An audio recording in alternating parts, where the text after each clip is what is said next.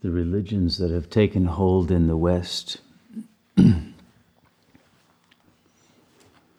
have developed in accord with the Western ego structure that is focused upon the phenomenal world and have accepted as the frame of reference that illusory mental object known as the ego complex.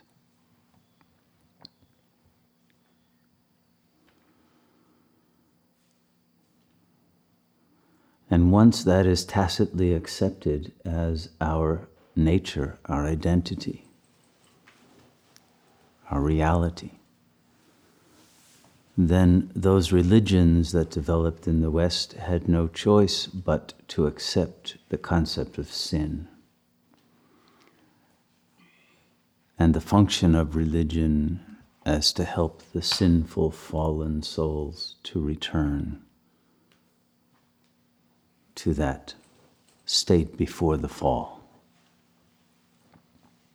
But that state could not be known and could only be achieved through a self-punishment for having sinned, for ongoing sinfulness.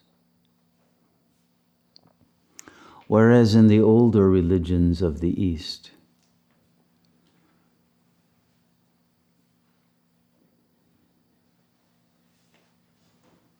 the point in which reflection begins is the recognition that there is only the one real, the one absolute self, and all else is illusion. And the problem is simply one of ignorance,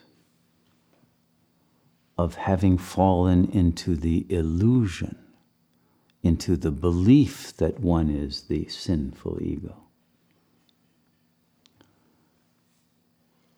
But one cannot come out of the ignorance of the belief in the sinful ego by ongoing belief that one is a sinful ego and trying to get out of one's sin by punishing that ego and its innocent body, as if the body is responsible for the sin rather than the identification with a body-mind complex. And so the function of Eastern religion is simply to awaken from ignorance. It has nothing to do with self-punishment. It has nothing to do with trying to ameliorate, to improve the ego, to make it more willing to behave. It is simply a realization that the ego is an illusion. And once awakened from it, and from any interest in believing in that as one's reality, the sin itself falls away by itself.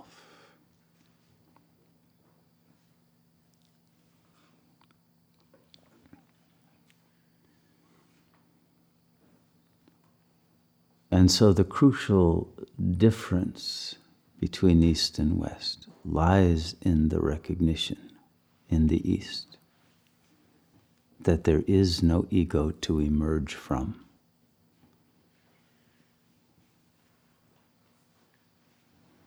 There is only ignorance to awaken from.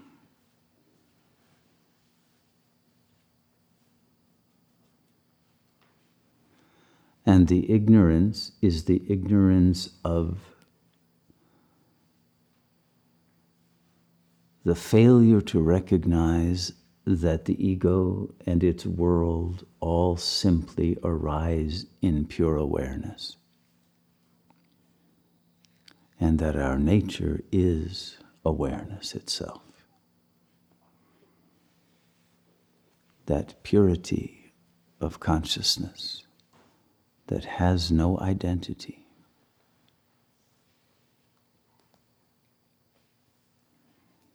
No form,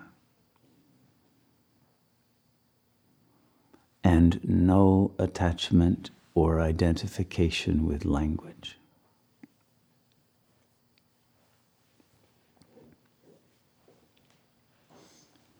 Language is simply an instrument that is used in order to function within the phenomenal plane.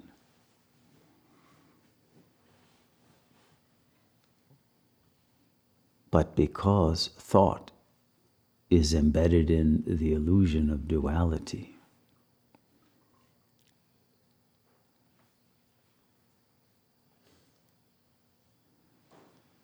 it can only be accurately used after the attainment of awakening to the truth of non-duality.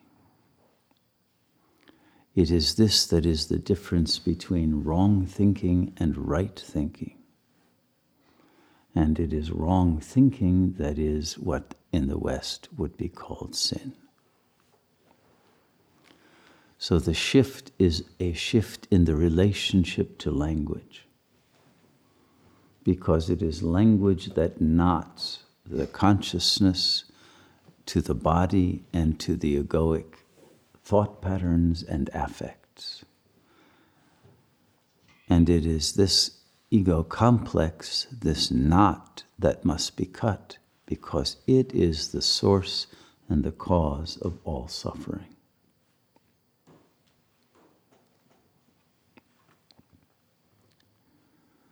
The technical difficulty is that the ego is filled with pride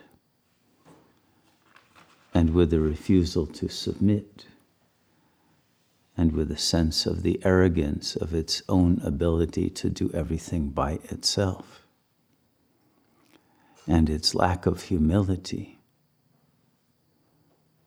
and its fear of dependency because of its origins in childhood, when its dependency became the cause of its traumas, leaves it in the double bind of feeling that it would not gain liberation by leaving behind its illusory power of using language to achieve domination, but that it would become enslaved and dependent upon a kind of wisdom that it does not possess, and a kind of power that once it gives up the illusory power that language and the attractiveness of the body seem to offer it, would leave it in a helpless position and too vulnerable to the need for support and love from another. But that is, in fact, its original position as an ego, and it is only its compensation and repression of its true fear, its terror of dependency, that has caused its own mind to split, and therefore its will to become weak, and in a false bravado to pretend to have the power to go it alone.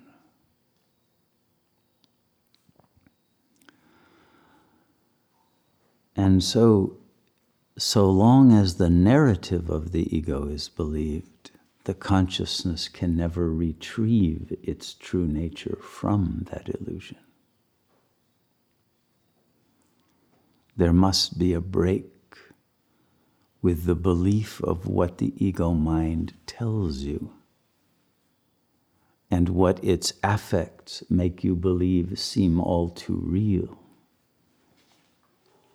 in order to become free of the delusion that one has no choice but to keep the ego intact as one's weapon and defense against the possibly antagonistic intentions of the other. Because the ego is born out of a state of paranoia, a fear that its own helplessness will be exploited. That paranoia becomes its own warning signal that creates anxiety as the consciousness becomes close to liberation. And liberation from the ego becomes the most apparent threat that the ego chooses to ward off in its delusory, upside-down thinking that only the ego's defense mechanisms protect it, when in fact they are the cause of all of its misery.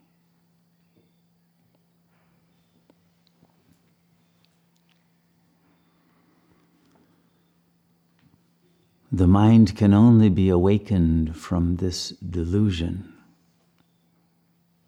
that makes the trap ever more dense, ever more unable to see itself, to have the clarity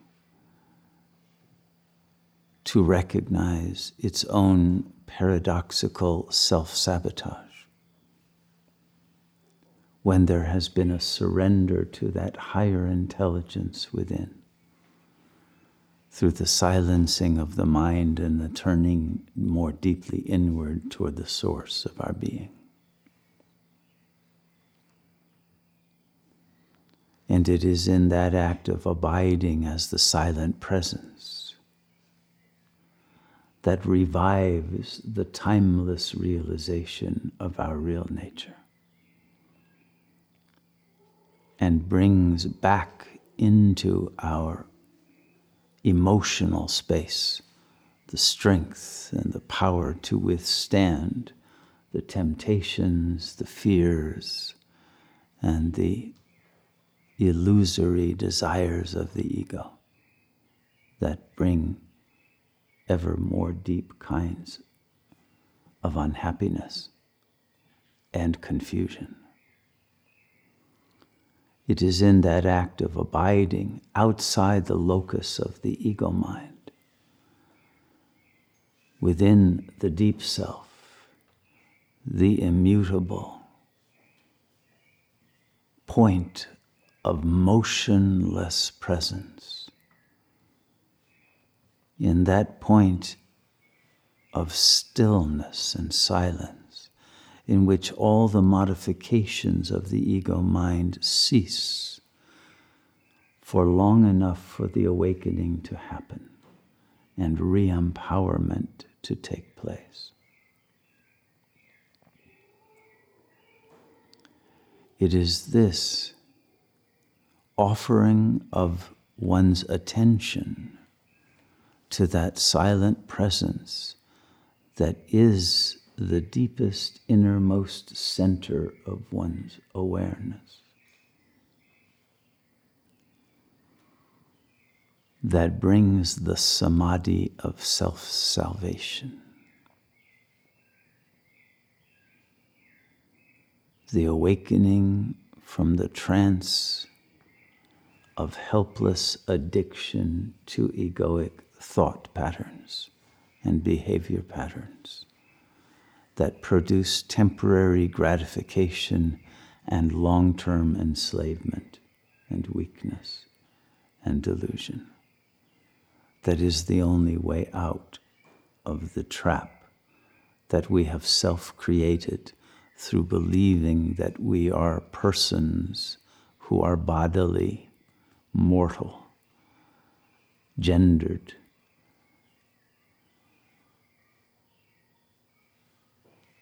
and who exist in separation from the other, from nature, and from the source of all that is.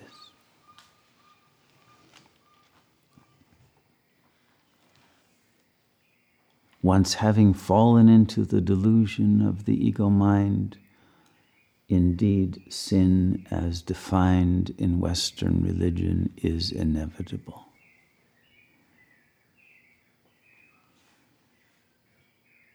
But the way out into freedom is very, very simple, much more simple than Christianity or Judaism or Islam would allow you to recognize. And it is simply to slip off the frame of reference of the ego and think out of the box of its dualistic linguistic concepts and learn to know intuitively, instantaneously, spontaneously, through the surrender to that silent, pure intelligence that in fact is the source of grace.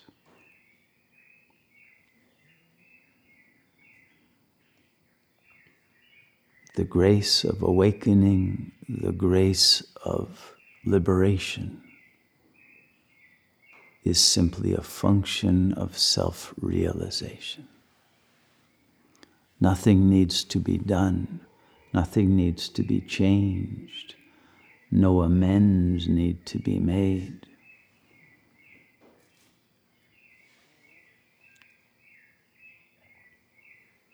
But there must be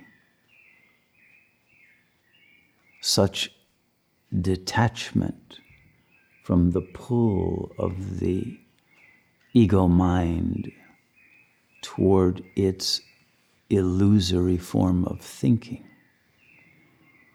that one gives oneself the gift of abiding in the silence of the real self long enough to cut the knot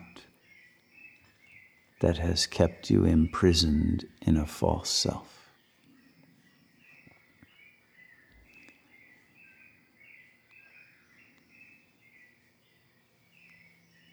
Once the knot is cut, one will recognize that all of one's attachments, all of one's identifications, fixations, addictions were futile,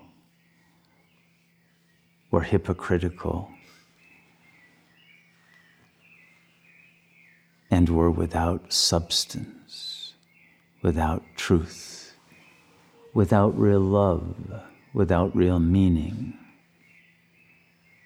and were simply a prop to support the ego in its fear of standing alone in truth as who one really is. It was a desire for freedom that could never be fulfilled, because it begins with the premise of its own inability to live an authentic life, because its mind has been split and its true desires have been repressed and its true nature has been forgotten.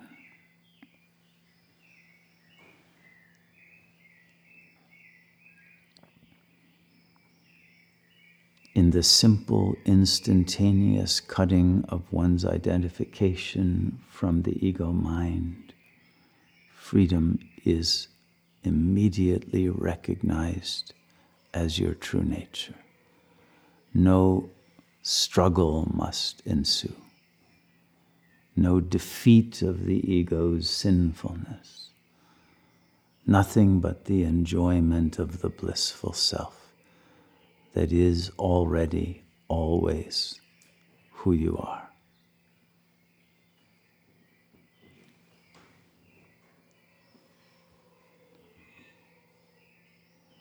And it is this capacity for sudden illumination and liberation that creates a difference in the nature of the Eastern and Western paths. It is this illumination that is the awakening to the real and the decision to abide as the real and not fall back into the illusion, that ensues simply and spontaneously from the silencing of the ego for long enough to disentangle one's consciousness from any desire to remain in ignorance.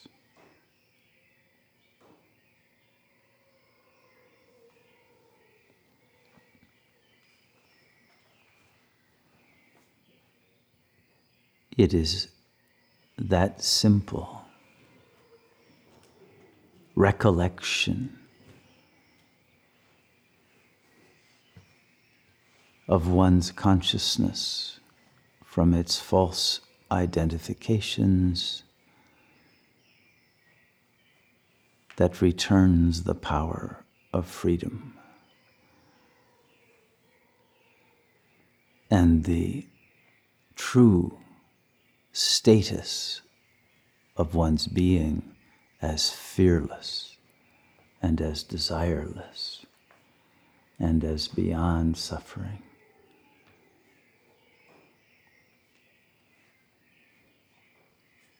This liberation is your birthright.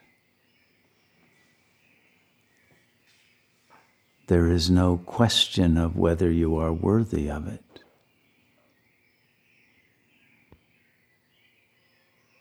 One must only not fall into the ignorance that believes superego voices that tell you you are not worthy or ready or interested, and that you have other desires on the physical plane that are more important than your liberation from your egoic suffering.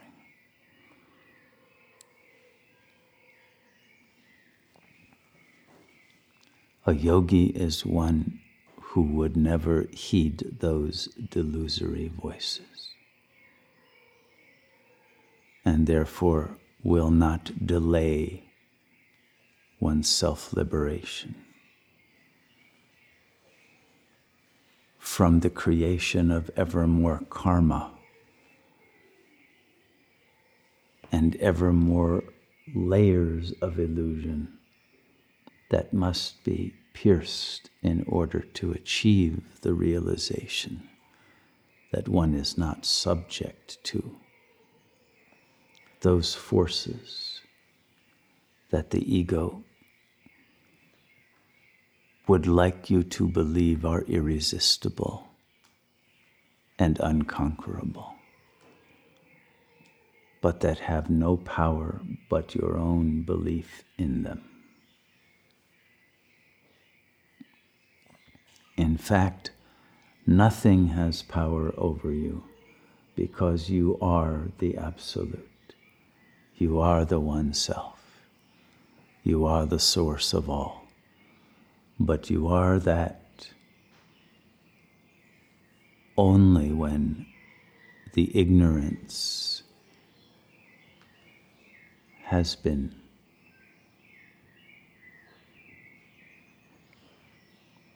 discarded.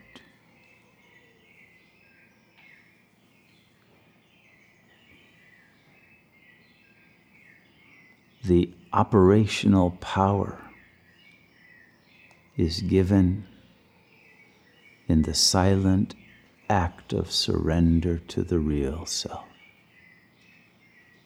It is this that shifts the operating system of consciousness from that of false thinking to that of right thinking.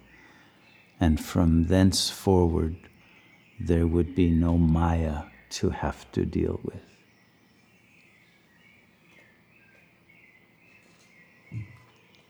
It is this that is called Jivan Mukti, liberation in life.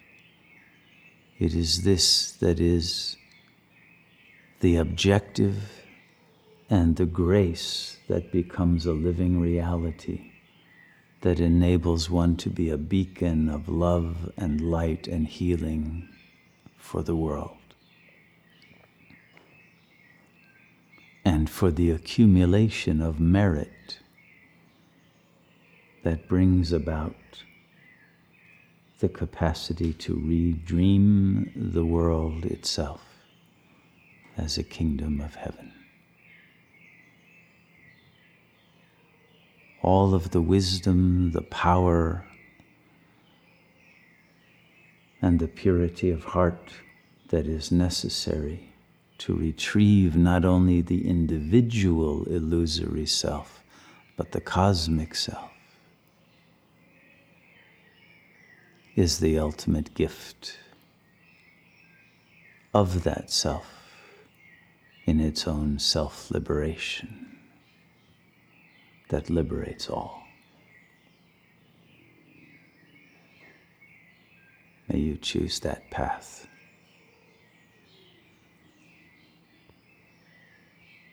That is the only path that is real. And end your suffering without delay.